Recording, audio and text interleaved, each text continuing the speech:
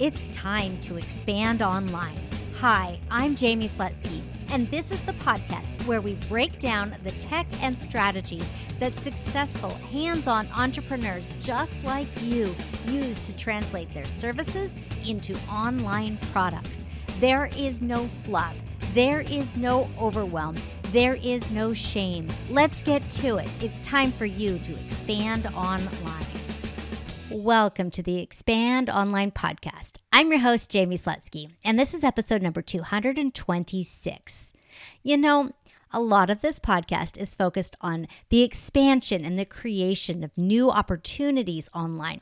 So I decided that maybe it's time to focus on the delivery of those new opportunities and on the student experience. So this is a little bit of a you've created it, now what kind of thing, but not the marketing side. This is the delivery side of things. Before we get there, I want to remind you that part of my role here in the online music education space is to help you realize your dreams and your goals. I want to take all the tech woes and all the tech insecurities off your plate. So if you are thinking of doing something online, then give me a shout. Let's connect. You can do that by sending me a DM over on Facebook or on Instagram. I'm at Jamie Slutsky, or just go to callwithjamie.com and you can book a short call with me there. So, let's talk about the delivery and being there for your students, your clients, your families, whatever terminology you want to use. When we are delivering online products, it doesn't matter if it's a course or an in real time lesson or what have you. I want to make sure that you are doing these three things correctly. Number one is to provide an unforgettable experience every single time that student comes to do work and to learn. It's really important that the student be excited about the whole experience, not just what they're going to learn, but how they're going to learn it, how you've created an environment for them to learn best digitally, virtually, remotely, and how they can feel like this is something that they want to do and continue doing and feel empowered to come to the device. Because one of the things that happens with online learning is that our students have a lot more distractions, a lot more places that their minds can wander. They are at home. They might have other people or pets around that can distract them.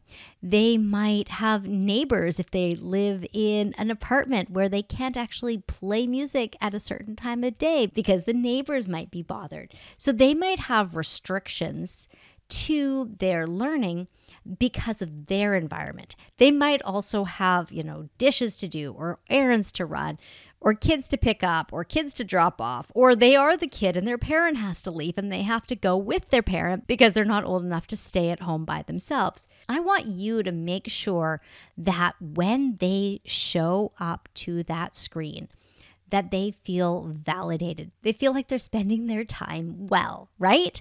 Because why else does someone want to learn something from you?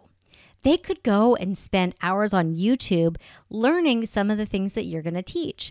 But you're teaching them in such a way that they're going to remember and they're going to be able to implement and they're going to better themselves as a musician. So creating an unforgettable experience through live lessons, live interaction, as well as anything that's pre-recorded, that is job number one. Because again, your students matter more than anything else.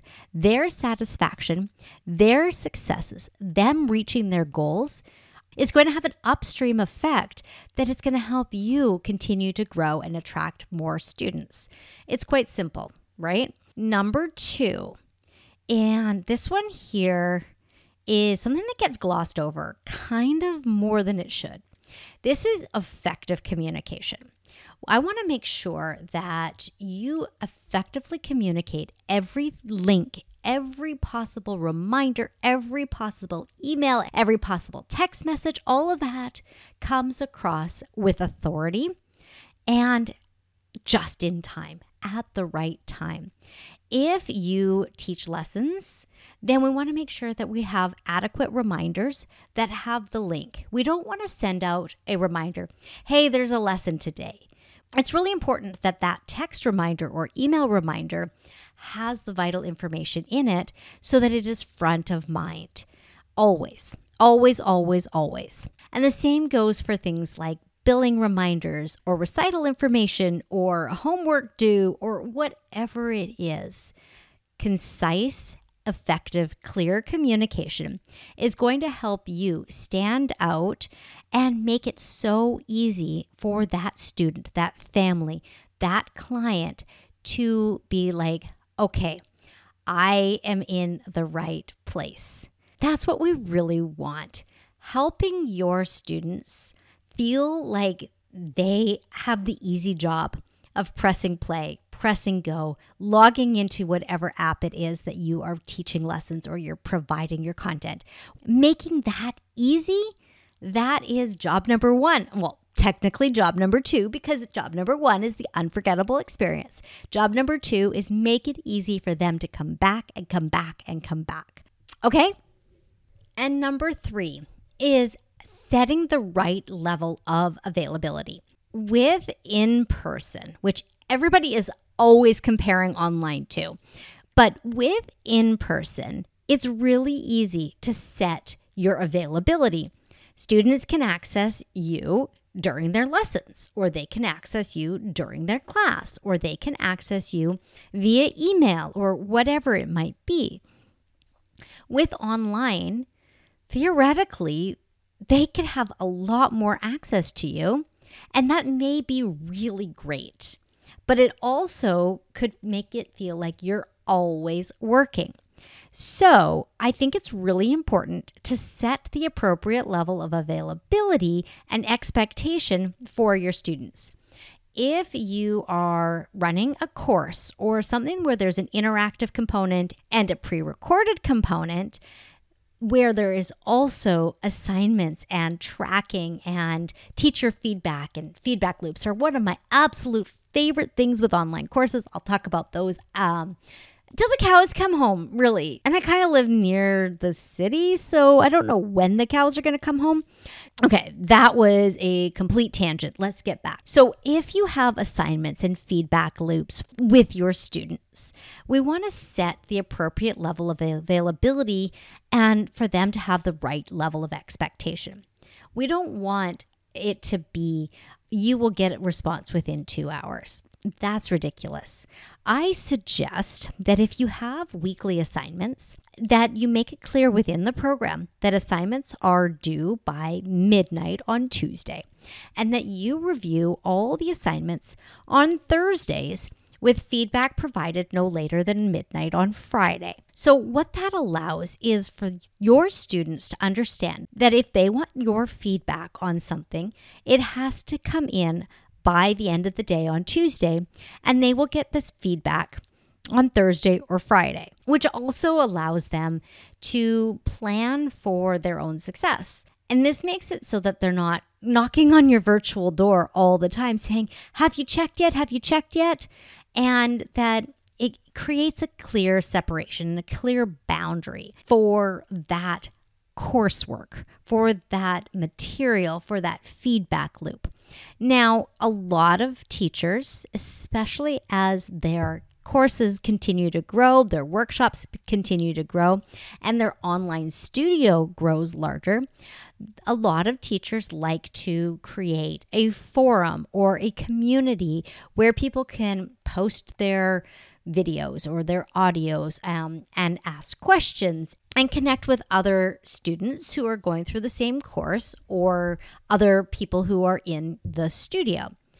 When you set up some kind of community aspect or forum aspect, make sure that it's clear that you are not responsible, unless you absolutely want to answer every single one of the questions. Make sure that it's clear to your participants, to your students, to your families, what level of involvement you have inside of that community or forum.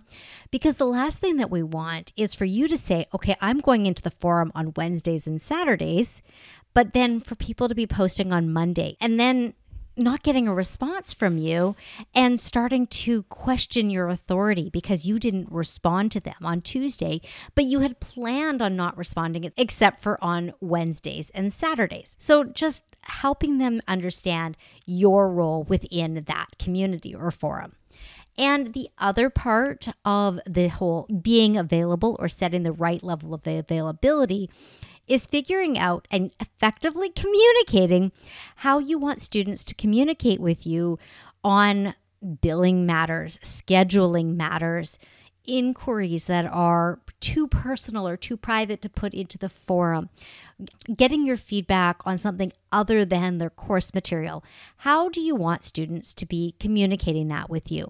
Do you want them to be sending you Facebook messages? Do you want them to be sending you Instagram messages? Do you want them to be sending you emails? Do you want text messages? I can tell you right now that the fewer ways that your students can communicate with you, the better. But make sure that when we are picking the forms of communication, we want to pick ones that make sense for that student audience. Think about who you're working with. How do they use online tools best? Are they text message people? Are they email people? Are they Facebook people? Are they Instagram people? Are they Snapchat people? I'm just going there just for the sake of doing it. And if you communicate with parents as well as working with their students, then you also want to think about how do you want the parents to communicate with you versus how do you want kids who are your students to communicate with you.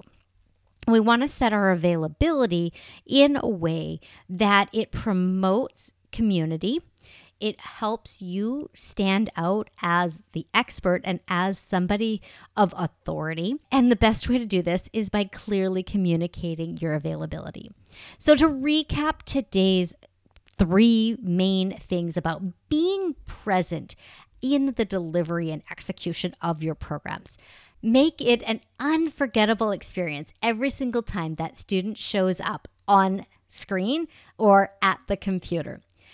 Be really good about your communication. Have effective communication. Make it easy for them to press play, for them to log on, for them to access the material. And number 3, clearly communicate your availability and the level of expectation they should have depending on the programming that you are providing and the environments that you have set up. You are the expert. They are coming to you to learn. Let's give them an unforgettable, amazing experience so that they write testimonials, they rave about you, and they help your online studio grow and prosper. I hope that this was just a little bit of inspiration for you to take what you're already doing and elevate it so that your students feel extremely cared for as they're learning this exciting new instrument or modality or whatever it is that you are currently teaching them. Have a great day, have a great week, and I will be back with a brand new episode for you next week.